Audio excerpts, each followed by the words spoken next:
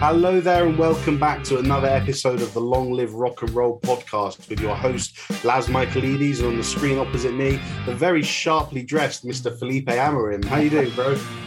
How you doing, everyone? Yeah, man. Yeah, sharply dressed. You're looking sharp tonight, man. That beard's coming on. You still on that ZZ Top bet? Yeah, I'm on a ZZ Top project, so I want to grow my beard all the way. I don't know how long it's going to take, but you know, I'm working on it. I'm not working on it because that's what you need to do. That's why I'm bald, because it requires less work. You don't have to go and get paid for get your hair cut. It's the same with growing your hair long, isn't it? Yeah, exactly. My hair is long, my beard is long, so I don't care. I just don't need to do any work on it. Perfect. Welcome to the show, everyone. For new listeners and viewers, we are an independent podcast who talk all things classic rock music.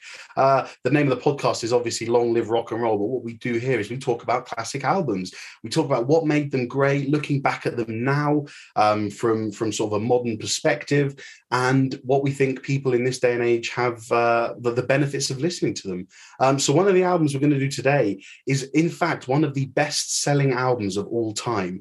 Did you choose this one, Felipe, or was it me?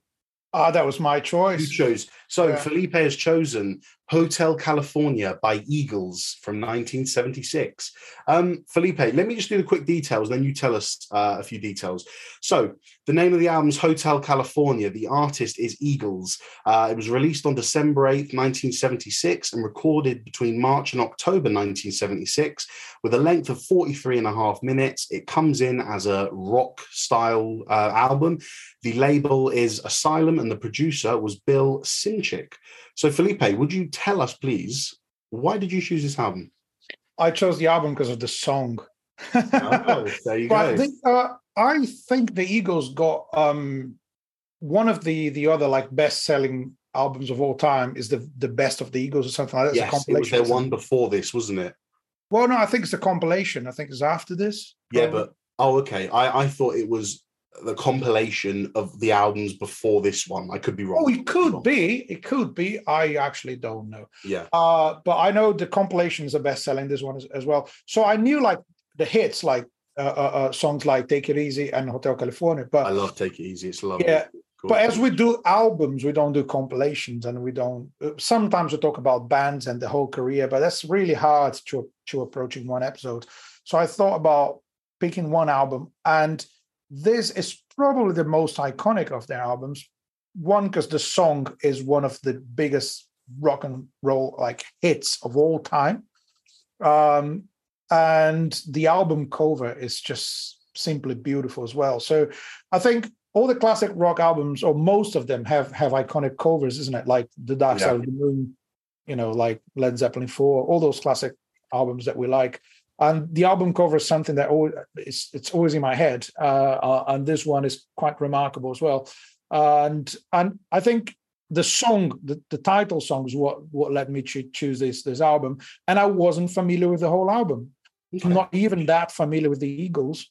And the one thing I really like about them as a drummer is like the main singer in the band is a drummer, isn't it? So yeah, it reminds you of the band, doesn't it? Yeah, it does. Yeah. I've got a few things to say about the band in relation to this because they remind me of it.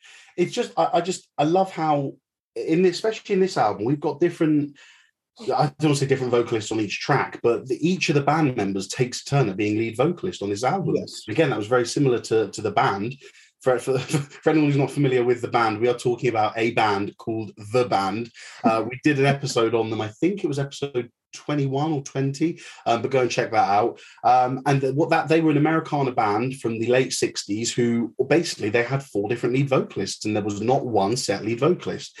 Now, as you said, the main lead vocalist in Eagles is Don Henley because he was the drummer, but they all took a turn, you know. Glenn Frey took the lead vocals on the second song. And it's just interesting, isn't it? How it's quite an Americana country thing, isn't it? Where we share the vocals. Yeah, and it's cool because like everyone in the band is an instrumentalist and everyone's a singer. Yeah. Although I have something to say about it, I think, Don Henley, isn't it, the drummer, he's such a great singer. I'll dare to say he's the American Phil Collins, right? Plays drums really well and sings to a really high level. Even reminds me of Phil Collins at some points. and is such a phenomenal singer. They and they actually some of the other band members, I don't remember which of the guitar players, said that he could sing anything. He could sing the phone book if he wanted to. So like any he would turn anything into music, and his ability to create melodies was so good, and his vocal technique was so good that I think the issue with them, in my view, is like he is, in my opinion, much better than the other guys as a singer, and that kind of stands out. Well, it's funny going back to the comparison with the band. The thing that was different with the band is that they all had such different voices, didn't they? You could tell which one was singing on which song. Whereas here, apart from the quality, as you said, they do all have different. They do all have similar tones and timbres, don't they? But Don Henley just has a bit more technique, doesn't it? Yes, and that, yeah, exactly, and the expression as well, the way, the way he articulates every word, and the way he puts passion into the performance as well as the technique, makes him such a phenomenal singer. And I think that's one of the main reasons for the Eagles' success. Despite the fact that people will always comment as well on the fact that he's a drummer who sings, which is a cool thing. It's not like the drummer being the band leader and the lead singer. Well, they still touring with a complete different lineup, and he might be the only original member. I'm not really sure, because they've played in Hyde Park last year, I guess. And a friend of mine even joked about it, saying like, "Oh yeah, there was a Eagles tribute band playing there."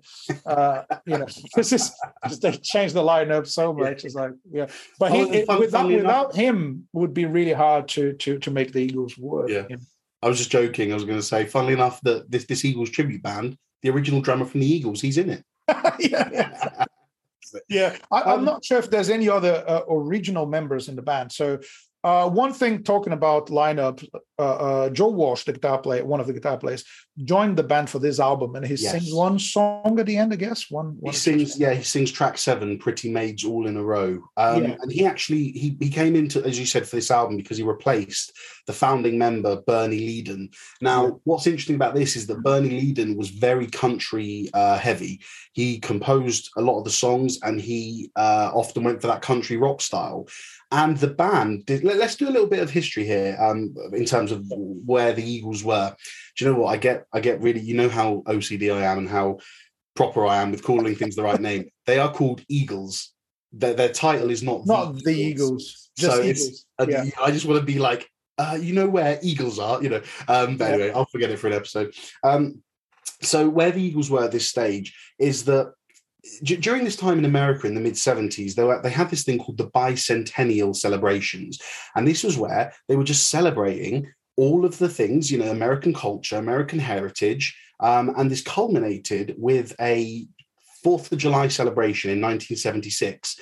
And after these years of this sort of celebration, Eagles found themselves obliged to write an album that celebrated, criticized, embraced, and challenged the American dream, the American culture, the American heritage. So, and I read an interview with one of them who said, let me see, I don't want to get it wrong. Maybe I haven't got it down.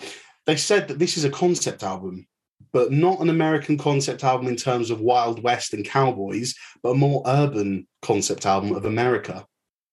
Oh, interesting. Yeah. And several themes of the album include loss of innocence, the cost of naivety, the perils of fame and excess, the exploration of the dark underbelly of the American dream, idealism realized and thwarted, illusion versus reality, business versus art, corruption in politics, the fading of the 60s dream of peace, love, and understanding, all coming through. So this was really a reflection of America at the time. It's interesting because that's from an American point of view. We've analyzed albums by U2 and Supertramp, given their vision of what the American dream has become at the time. Good point.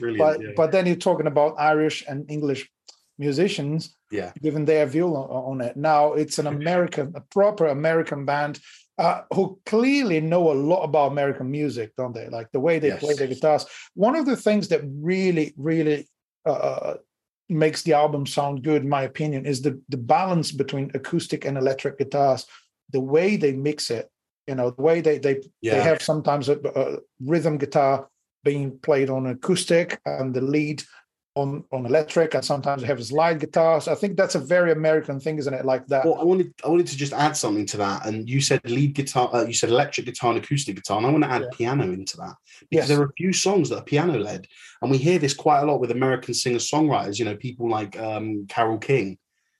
Yeah, you know, she was very piano heavy. James Taylor, he was very acoustic, guitar led, and I think what we're hearing here, even from that interview and the quotes I just gave, is a celebration of America coming through in this album. I know you normally do sort of a lyrical analysis. Have you looked into the lyrics of this album? Or? Yes, I did. I did check into that. And well, in relation to what you said, there's a couple of I'm going to cheat. I'm going to check my notes here. That's a couple of things about the lyrics.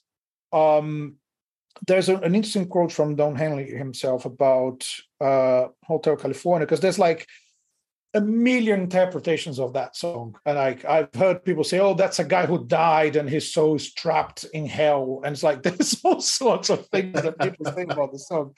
But it's literally, and it's not even about the hotel itself. It's just kind of a metaphor. So basically, what he says about it, it's really good to check what the songwriters and the singers say about the song. It was really, so that's his quote, it was really about the excesses of American culture and certain girls we knew, but it was also about the uneasy balance between art and commerce.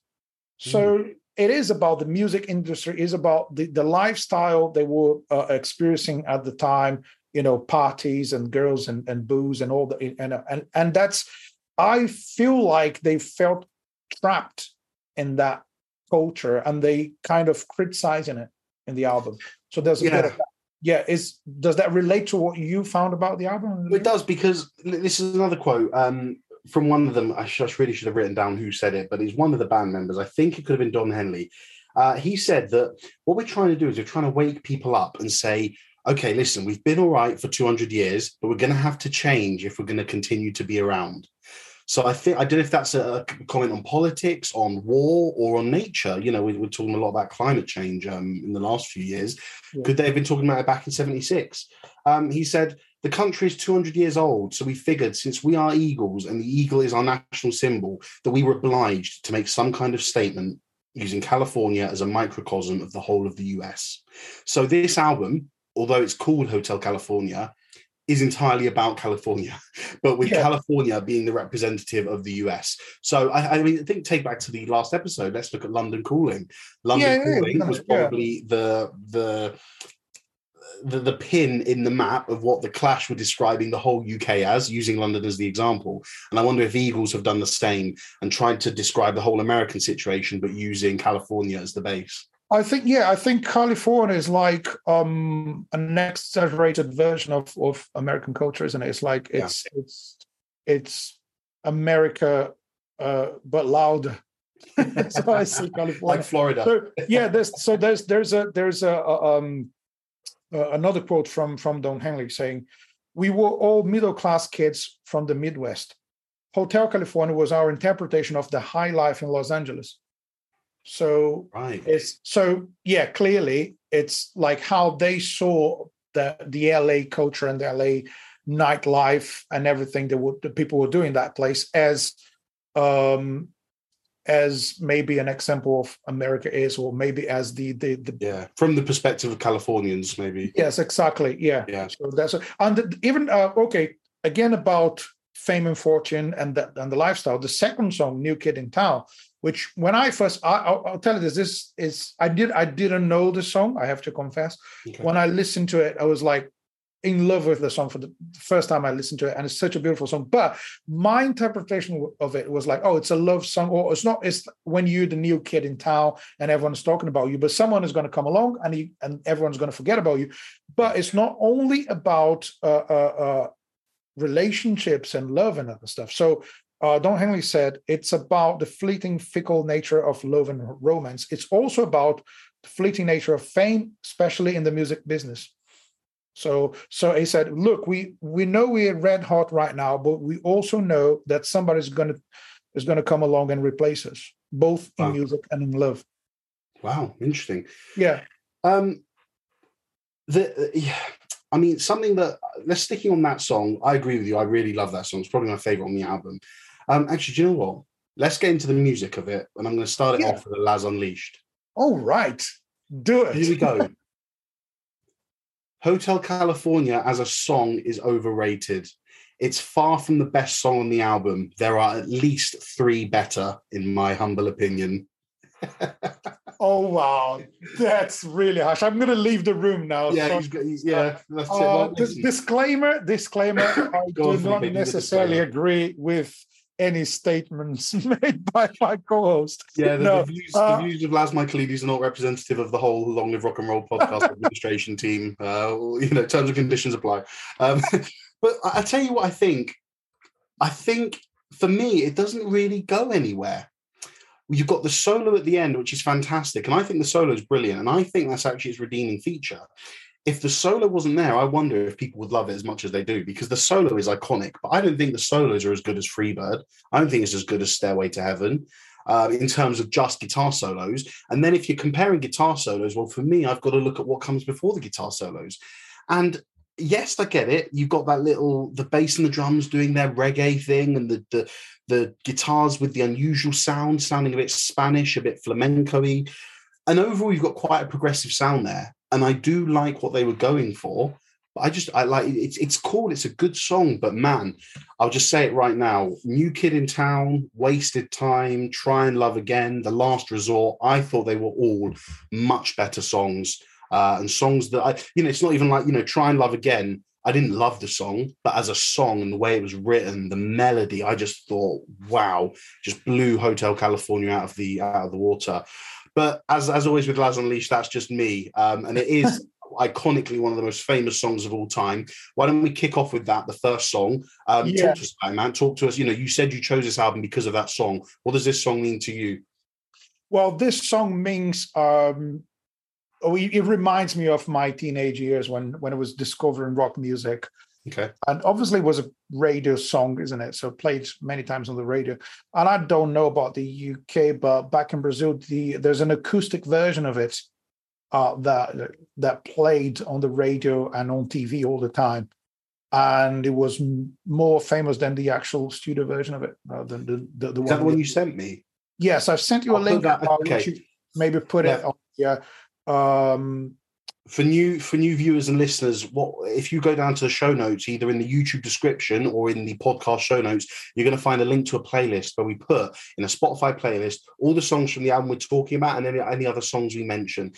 Down in those show notes will also be the YouTube link to the song that Felipe has just to the cover that Felipe has just mentioned. You guys might know it already because they use it in The Big Lebowski. When the Jesus, the bowler, when he's coming, when he gets introduced to us, they play this version of Hotel California. Yeah, that's I think it's the Gypsy Kings, isn't it? It's Gypsy Kings, that's it. Yeah. So we'll put the YouTube link in there. But sorry, Felipe, carry on, man. Yeah, and it's such an interesting version. First thing when I first heard that one in Spanish and the movie was like, that's funny. But the first version of the song I've ever listened to was Eagles. I think it's kind of a reunion tour. They even do a joke at the beginning saying, "Oh, we never split up. We just took a 14-year vacation, so we're back now."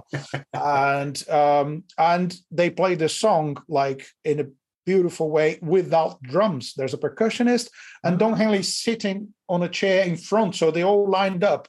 So you clearly see it's almost like there's no band leader. They're all at the same. They're all in line at the front, and in a row at the front.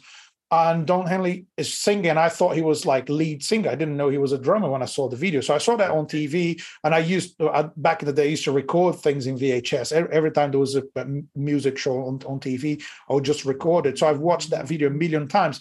And what really impressed me was at the end, everyone takes a solos in it. So it's not it's not one guy playing guitar. It's many different guys. And I totally believed that the band was that. The Eagles were an American kind of folk acoustic band. Yeah. So I didn't know the electric version of the song with drums and electric guitars. Oh, so I had a completely different impression of what the band is. And but anyway, so that's the reason why I get to know that song and Eagles. Did you? I said Eagles, not the Eagles. Yeah, well done. Right. When you heard the electric version, did you prefer it, or did you still prefer? I didn't. I don't know. I still prefer it without drums, which is funny for a drummer. Listen, listen, after we're done recording, see if you can find the clip that you just said about all of them.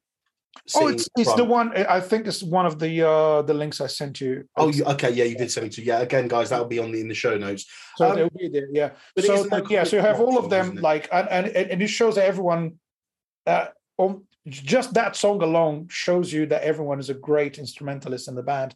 So I believe, I'm not disagreeing with you, the song could be considered like you can't say it's overrated if you compare it to the rest of the album. It's a phenomenal album, I guess.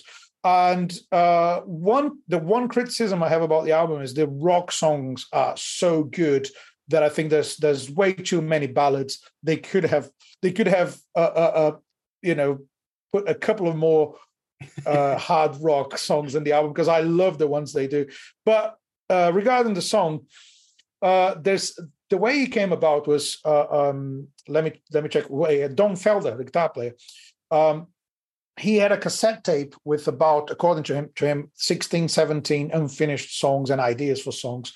Wow. That eventually became some of the tracks in the album. And he gave every musician in the band a copy of that tape and say, like, guys, listen to it and see what you like. And Don Henley came to me, oh, can we work on that Mexican reggae? I really like it. So the first name they gave Hotel California was Mexican reggae, because they didn't have a name for it. Well, it's pretty appropriate. I mean, like I said, I thought when I did my notes, I said Spanish flamenco music, but Mexican, very similar. And yeah, the bass and drums, it's all very reggae, isn't it? But when you think on the dark desert highway,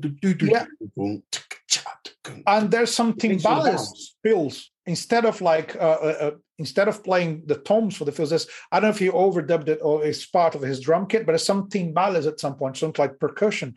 Typical Latin percussion. Brilliant. And there's one really short timbale fill, I think, just before one of the choruses.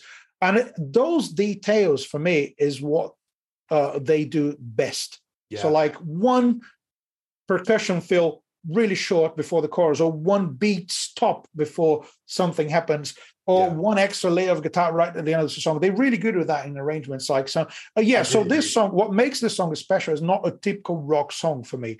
So it's long, it's got loads of solos at the end, which a clever thing, because their radio can cut it short if they want to. So that's so you deliver all the commercial side of it first, verse, chorus, verse, chorus, verse, chorus. Everyone can sing along. Everyone gets the idea of the story. At the end, everyone is playing their long solos, like until forever.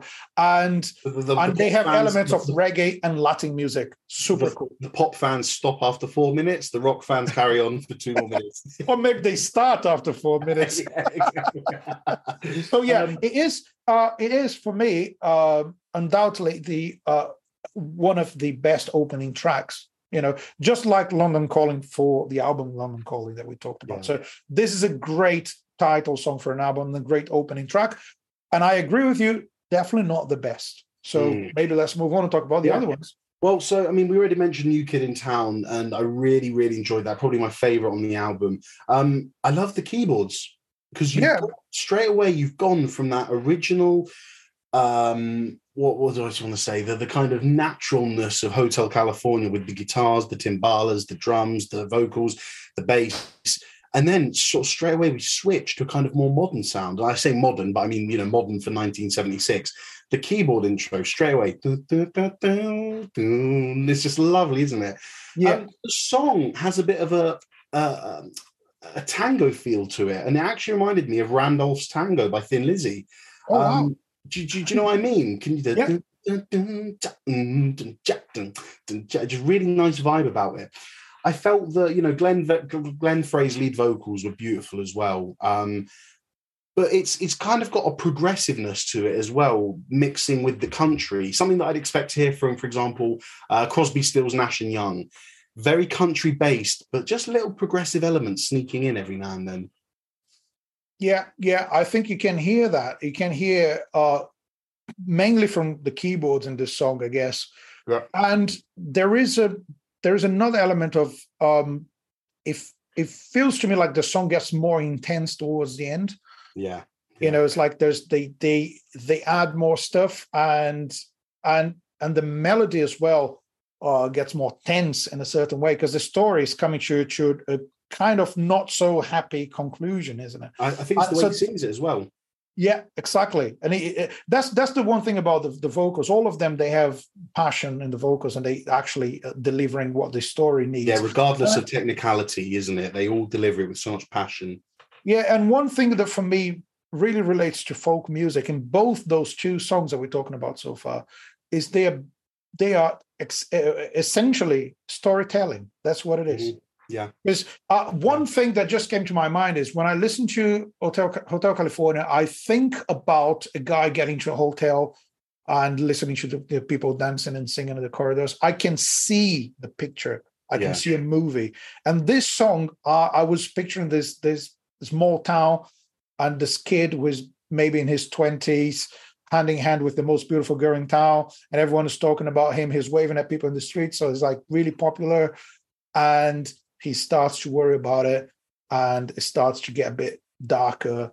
And it's like, and after a couple of days, you know, he's not the talk of the town, and not in a bad way, not in a good way. No one cares about him anymore because there's a new kid in town, and that's it. Yeah. So I really like the way you can visualize the songs as a movie. And it's fantastic. That's a great point. And do you know what? We owe some of that credit to the album cover, because you can just kind of picture the opening shot of a movie being like, you know, sunrise, 3 a.m. in California, the sun's just starting to come up over the sea. And you just get the picture of the top of this hotel with the palm trees, which is just so, but it is a fantastic photo, isn't it, for that album? It is. We're going to talk about it at the end. If you give me a couple of minutes at the end, we'll talk about it. Of course, yeah. Shall we move on to the tracks that you say you're preferring, which are the rocky ones, which I've got as Life in the Fast Lane and Victim of Love. These two sort of, for me, go hand in hand in the album of being these kind of funk rock songs of the album. Yeah, so I'll say that those two songs alongside New Kid in Town are my favorites in the album for sure. Okay, interesting. And Victim of Love is the 6th track in the album, or 7th? Yeah, 6th, yeah. Or 6th, yeah. And it's cool. One of the things that makes it rock and roll is where it was recorded live with only vocals being overdubbed. Oh, wow. And that's Don Henley doing vocals again, but Don Felder was supposed to be doing vocals. Right. But the band didn't think was good enough. So the manager took him out for lunch, and Don Henley recorded the vocal track. Oh, poor Don Felder. Yeah, so it's just a bit like it feels like a stab in the back, but it's one of those things those really difficult decisions that you have to make in the music. Yeah. Like leaving Syd Barrett on the side of the road and going off to the door. It's like, shall we pick him up? No, thanks, leave a band member on the road forever. Yeah. Never pick him up ever again. Yeah, this one was a bit. You know, I wonder if they thought just telling him would be a bit too harsh. Yeah. Sorry, mate, it's just not sounding good. Yeah. No, but I don't know how they told him after. You know, the album's coming out. By the way, remember that song? Or he listens to it with them and he goes, do you know what? I don't remember singing that note when I did that chorus. Yeah. But the fact it was recorded, the band actually recorded live, and I'm always advocating for this. I think modern rock music needs a little bit more of that. Yeah. Get in the studio, play together, rhythm, guitar, lead guitar, drums, and bass. Just play, start to finish, record a take, and keep it if it's good enough. And if there's a mistake or two, but the vibe is there and the feel is there, just keep it. So that's a great song in that sense. Well, and it's heavy and slow as well, isn't it? I was just going to say, I found it to be the heaviest song of the album, and the guitar solo led to that as well, because it was really heavy. Just the way it was played, excuse me. If you'd have taken the guitar solo and given different context behind it, it could almost be sort of hard rock, even verging on heavy metal. But I thought that was a great song. Yeah, really, really, really heavy. Both of these songs, though, this one and Life in the Fast Lane, both have a funk vibe to it. Now, do you know, Life in the Fast Lane, when I first heard that song, I thought I was hearing another song by mistake. Can you guess what that song was? Oh, wait a minute. Well, yeah, because there's another riff that sounds like that. I've given a clue by saying a word already. Don't. No, I can't. So as soon as I heard this, I heard "Play That Funky Music" by Wild Cherry. Oh, yes. Can you hear the similarity? Yeah. It's very simple. It's kind of like still a hard rock guitar riff, but there's definitely a funky element about it. You know, Life in the Fast Lane, and then Play That Funky Music is and it's just got that little bounce, that little element of funk that takes it from being a pure hard rock riff and just, well, I've said it funks it up, doesn't it? Yeah, it does. It's quite funky, and it has everything to do with the lyrics as well. And one really interesting story about this one is the riff was a warm-up exercise. Oh, really? So that is probably Joe Walsh's first big contribution to the band. It's a huge contribution. What a big contribution. Phenomenal guitar riff. And basically he was doing that to warm up. So it's a kind of finger exercise for guitar. I think he came up with the exercise. I don't know. So he was just like playing that as an exercise to warm up. And the guys in the band say, wait a minute, that's pretty cool. Let's develop the whole idea into a song. Mm-hmm. And it became so, and it's a fast riff, isn't it? It's a really cool, and it's got everything to do with the lyrics, and it relates to that thing about LA lifestyle. Yeah, being cutthroat, really fast, really quick. Did you anything else? Did you want to say anything else about that song? No, I think I think that sums it up, I guess. I wanted to go on to the next two songs because there was a certain feeling when I was going through this and listening to the album sort of from start to finish for the first time. I was thinking, okay, all I've gotten so far is 3 songs, good songs, but they're all different. There's not really a combining anything that's tying the album together at the moment. And then we move on to track 4, Wasted Time, and track 5, Wasted Time, Reprise. And those songs, now, although they don't sound like any of the previous 3 songs, there was something about hearing those songs one after another that really touched me when I listened to the album, because Wasted Time is like you could imagine it's so heartfelt. You can imagine Bryan Adams was influenced by this, it reminded me of a song called Lonesome Susie by The Band, which again will be in the playlist. And it drew on so much more. So far, we'd heard reggae Mexican rock, we'd heard singer-songwriter rock, and we'd heard sort of funky guitar rock. But this had orchestras, it had string arrangements, it had classical instrumentation that was being utilized to an extent that we hadn't heard before. So that song on its own was brilliant. And then we get the halfway stage of the album, Wasted Time, Reprise. Excuse me, guys. Sorry, I've been ill all week, so my throat's a little sore. And I just thought, this is epic, because it's almost like you're going to see a show and they've done the first half.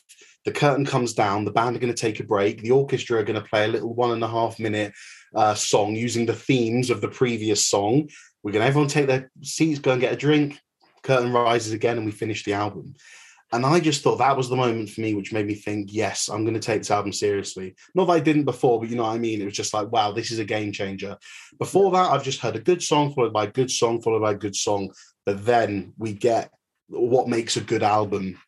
Yes, it does. You have the orchestral version of it as it's kind of starting again, isn't it? It's like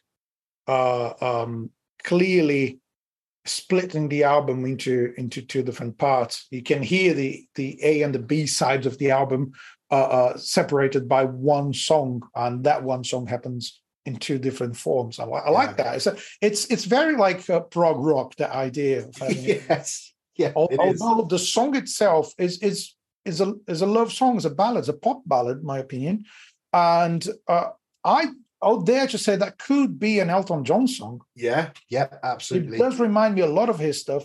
It's that piano-led, isn't it? Just piano and vocals for a bit before other stuff comes in. Exactly. The piano is the main instrument in the song, and it's about a breakup. So I think everyone can relate to that. And it also, it's let's put it like this: it's lighter than everything else. It sounds to me that the whole idea of criticizing that lifestyle and songs about, you know, living in the fast lane kind of vibe, Yeah. and then you get introduced. Okay, there's a breakup. Let's talk about love. Yeah, it's lighter in terms of music, but lyrically, it's quite deep, isn't it? It is deep. It's sad, but it's a bit more like, okay, it's we're going to talk about feelings. We're going to talk about something not about you know, not about booze and cars and sex and all this the other stuff they're talking about on the first songs.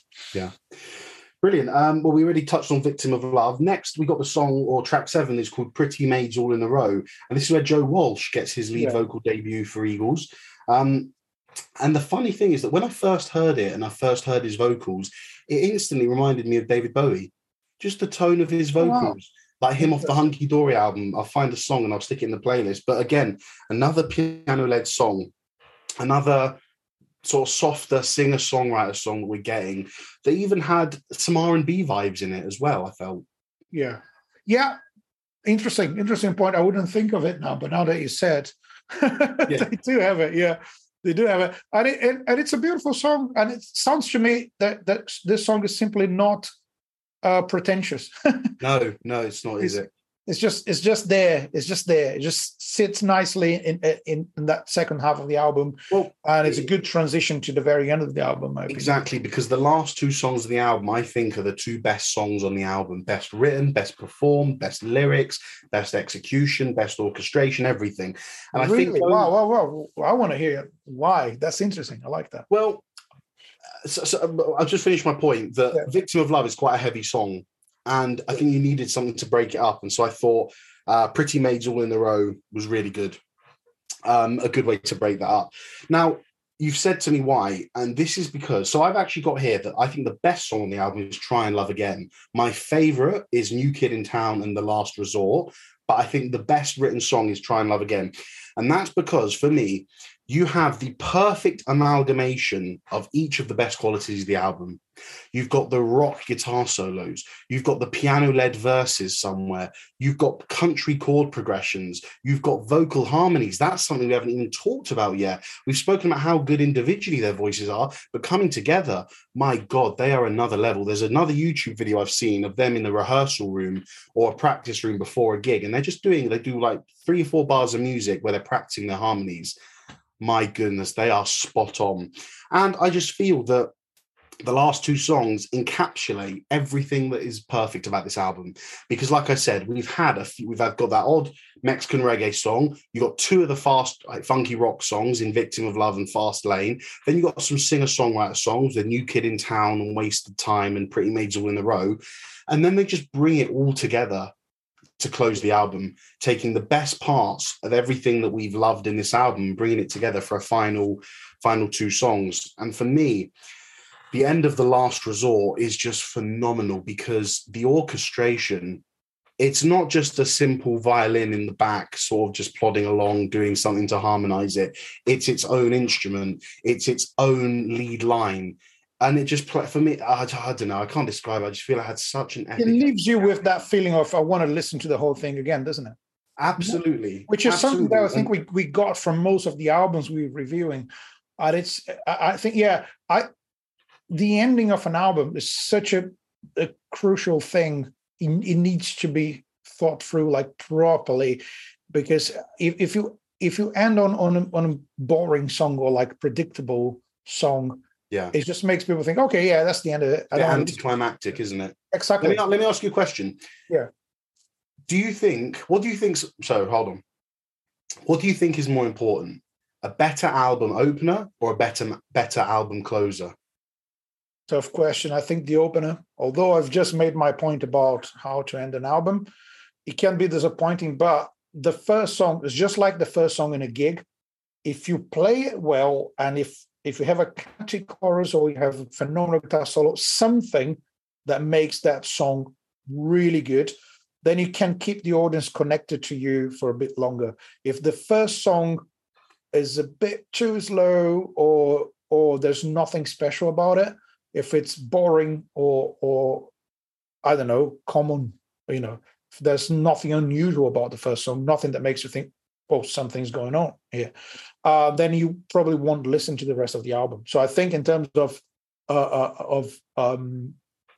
not even the artistic side of it, the commercial side of it, like you need to. You need something to grab the attention. Grab the attention. Once you hold the attention, once you hold the attention and take them on the journey, how you end that attention is important. But you're saying that you think that grabbing the attention's. But then you can find some similarities between the first and the last track. They're both long songs. Yeah, yeah. So most of the songs in the album have a normal length. The first and the last are quite long, and there's quite a lot of improvisation solos, and it's like long instrumental parts. Yeah, it's kind of a statement, isn't it? On the first song, they give you 2 minutes of solo saying, look, we're good. We know what we're doing here. We can play. So, that happens again at the end in terms of we know how to arrange a song and the vocal harmonies. Regarding Try and Love Again, every time I'm listening to songs for the podcast, I take notes about a couple of things that I might find, I don't know, that I might find that I've never heard before in other songs, or most people probably wouldn't notice that, and I think it's those little things make the song special. One thing that obviously everyone can notice in Try and Love Again is the harmonies are amazing. That's stunning, yeah. Especially towards the end, because the melody gets more interesting at the end. Yeah. And there's a short stop before the chorus, like it lasts for a beat. It's like, yes. And it just prepares that brief moment of tension before a chorus. I really like that, and I think they did really well. And they haven't done it before in the album, had they? They didn't use it in any previous songs. That idea, just once. Yes, just once. It's yeah, exactly. So it could be a typical thing. Could be like, everyone does that, but they did it in such a subtle way, and only once, as I said. Yeah. So it makes it special. The other thing about the song is the lyrics. Like the song title tells the whole message. Try and Love Again. It's like you read that and you start listening to the song, and I think if anyone is going through that kind of breakup and think, oh yeah, every time I try to start a relationship, things go wrong, etc. That song and can convince you that you should try and love again. So it's not a happy song, but it's got a positive message, which is a good balance to the overall approach of the album, in my opinion. Yeah. That's a great point. One thing I wanted to go back on with regards to when we said that they only used that stop idea once. That for me is a theme throughout the album, especially with production techniques, keyboards, synths, and sound effects. They use it very sparsely. They only put it in when it feels necessary. Like there was some vocal effects on one of the songs. It could have been Hotel California, but I just felt that what they did is, I'm just looking at my notes. I don't have it written down, but they do every now and then they put in a keyboard sound, and then it would only be there for the chorus, or. Let's use that orchestration and the orchestra and the classical music as an example. Not every song has it littered through it. And what that means is that when they put it in certain songs, so they might stick it at the end of track 2 and then the beginning of track 4 for Wasted Time, then you get a whole 1 minute of it in Wasted Time reprise, then you don't hear it again until Pretty Maids All in a Row. And then at the end, they just hit you at the end of the last resort. They hit you with all of the classical instruments, and it works because you haven't been bombarded with orchestras and violins throughout the album. You've just heard touches of it, and you've been like, "Oh yeah, it was good in that song." Do you know what? I if they have it, I'll take some more. Do you know what? That keyboard in here. Oh, that was nice. If they give me some more, I'll take that. And then at the end of the last resort, it's just like everything's given to you at once, and it's epic. It is, and I think it wouldn't have the same impact if it was happening throughout the whole album. Exactly. That's a really, really good point. It's something that I didn't think of, because when you have albums that use orchestration as part of, or as part of the band or combined with the band, they can get boring, or maybe it takes a little bit of the rock and rollness of the album if you have two classical elements to it. And they use it. It feels to me that every little thing that happens throughout the whole album is meaningful. It feels nothing is there for the sake of it. They've paid attention to every little detail, and you can hear it because it sounds like a tight album. Now, regardless of whether they were tracking this all together or individually, it doesn't matter to that extent, because if the drummer's done a fill, then the guitarist has paid attention and gone, oh, do you know what? Screw the power chord I was going to do at the end of that. I think I should do a nice little rundown or something. Listening to each other, so critical when you're part of a band and when you're recording albums, because you've got to play off of each other. You've got to hear little nuances and little ideas that others are bringing in, so that when you do it and when you listen to it, you can say, yes, that's going to work. And then it meshes together and you just get a really great product, don't you? Yeah, exactly. And it's all about the detail. And that's why it took a few months to finish the album, I guess. It's not one of those albums that was recorded in 2 weeks, And they used 2 different studios, and it took a few months to finish.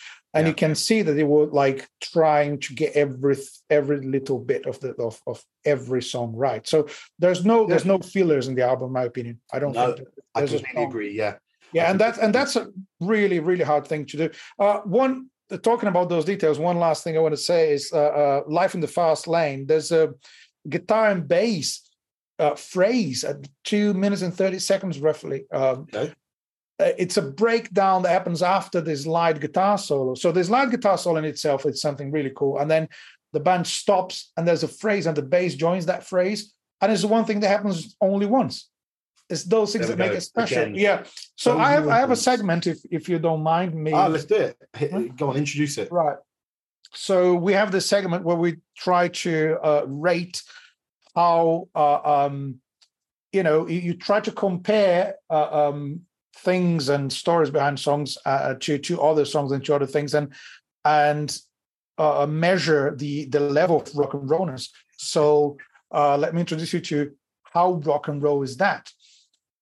So you got to answer this, Lars. Of course. The situation is Joe Walsh joins a really successful band, probably the biggest band in America or in the world at the time. Yeah. And he's noodling at the rehearsal, and that becomes the riff of a song called Life in the Fast Lane. You're a new member replacing an essential member of a band. That's the biggest band in the world. You're noodling your guitar and someone looks at you, fuck yeah, that's a song. And which then goes on to become one of the most iconic driving rock songs of all time, isn't it? Well, I think what makes this more rock and roll is that he's the new member. And I think you've got to also give credit and credence to the rest of Eagles, because we've heard stories, Metallica with And Justice for All. The new bassist was in. They turned the bass right down because they were missing their old bassist who did pass away. So you hear stories about bands not instantly warming to new members, but for the rest of Eagles to have gone, do you know what? Yeah, screw it, Joe. Let's use that riff, man. And then they use it, and not only do they use it, but they turn it into an iconic guitar riff. That's a solid 80. Solid 80. Cool. It is really rock and roll, isn't it? Right. I don't know if you have. We could be talking about this album forever, but we're trying to keep the episode. It's all right. I've got my monologue at the end, but before that, I just wanted to talk about the success of the album. Yes, because it is one that we did mention at the start, but it's one of the best-selling albums of all time. 32 million units sold. Nominated for 5 Grammys. It won Song of the Year. It lost out on Album of the Year. Do you know what album it lost out to? No. Rumours by Fleetwood Mac. Wow. Yeah. Tough competition right there. I know. Yeah. Sorry. No. Right. I think it was nominated for Song of the Year. I don't think it won. But New Kid in Town won Best Arrangement for Voices because of the fantastic harmonies. Two times number 1 singles, Hotel California and New Kid in Town.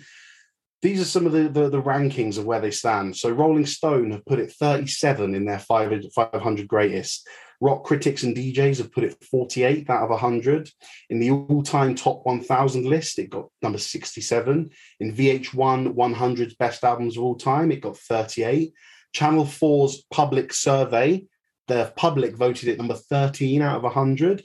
And the song Hotel California is 49th in Rolling Stone's 500 greatest songs of all time. So these are completely deserved accolades and awards, aren't they? They are. It's not a coincidence that all of these people have put it so high up.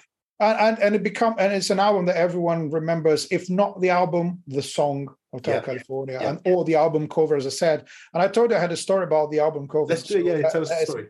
Yeah, so the photographer for the cover is a guy called David Alexander, and the art director was John Koch. So John was directing the photographer, and he worked with the Beatles on Abbey Road and the Who on Who's Next. So he's really good art director. And so they wanted to capture the idea of the album, of the Los Angeles lifestyle, by having the Hotel California as the album cover, but the Hotel California doesn't exist. Yeah, exactly. Yeah. So they went to, I think it's called the Beverly Hills Hotel. Yeah, that's it, yeah, that's what it is. And they basically shot the picture when just before sunset, because they wanted to get that kind of eerie vibe. Yeah. And it's not dark, it's not too clear. And they said they were shooting blindly into the sun, so they didn't know what kind of results they would get out of the picture. They couldn't actually see through the camera lens what was going on. So so and they actually that's what you should have asked. How rock and roll is that? Because hey, here's the album cover. Do you know what it's going to look like? Nope. No. That's 100 rock and roll. they were there like for hours waiting for sunset, and they got the results. And they then got another artist called Bob Hickson to create the neon sign. And the really clever thing about it was apparently there was an argument with the label, and we love record labels, isn't it? They know everything about rock. So they know wanted so much more than us musicians, isn't it? Oh yeah, so much more than the artists and songwriters, and and they argued that the band name should be on the cover, so it should be Eagles Hotel California. Okay. And the art director said no. They are the biggest band in the world. They do not need that name on the cover. And as soon as the song Hotel California is playing on the radio, everyone is going to know it's an Eagles song. So fuck that. So cool. There's the band name is not going to be there. And the hotel sued the band for using the picture. So exactly. So the same guy. Yeah, it's just insane. So John Koch, the artist, he brought his attorney with him, and basically their argument was like, you have 3 times more bookings now because of the album. What the fuck you complaining? Your business has thrived because of this. What are you complaining about? Yeah, I'm going to sue you because you're making me make more money. It's just insane. But anyway, that's great. That's the story of the album. Yeah, thank you. Right, let's bring it to an end. As usual, we've got my monologue to end it. And it's a little shorter this time, but I'll kick it off, right? Yeah. It seems to me that Eagles have taken all of the stuff they're best at and focused on those elements while still creating a very unique and distinctive sound. They've got the chord progressions that are very country-esque, rock, guitar solos and riffs, singer-songwriter with piano-led songs and orchestration behind, the stunning harmonies and melodies in the vocals, and the sparse use and only necessary of the keys, sound effects and production. It's an odd album because you don't ever know when the song is home or the signature sound, because you have a couple of rock songs, a few piano-led singer-songwriter songs, a rock reggae hybrid, and some that combine them all. Yet when you get to the end of each song, it feels complete and familiar. And for that reason, I think it's a really good album. Upon first listen, I wasn't that impressed. Like, I thought, good album, but I didn't love it. But as I listened again and again and started hearing little elements and characteristics that you might miss the first time round, and it really does start to feel like a special album once you get to the end. And it's so easy on the ear that you can completely understand why it's one of the best-selling albums of all time. Wow. It's always my favorite part of the show. Thank you. Yeah. So should we call it a day there, bro? Yeah, man. Excellent. Anything else to say, or just as usual? I know what Felipe is going to say. Go and listen to the album. Go listen to the album. Buy the record if you can, and just contact us in any form you can. Just message us on social media, or please give us a review. I think it's really important nowadays. If you listen to this on YouTube or Spotify or whatever, anywhere on the internet, give us a review. Tell us how much you love us and what else do you want to hear on the show, if you have any albums to recommend, etc. So thank you very much, guys, for being with us. Yeah, it would mean the world to us if you just go give it a like, a comment, a subscribe, a review, a little thumbs up, an Instagram follow, a Facebook follow. You can find us everywhere. It's at the bottom of the screen. We are at Long Live RNR Pod on everywhere. And as Felipe said, thank you for joining us. And keep on rocking, everyone. And as usual, take care and long live rock and roll.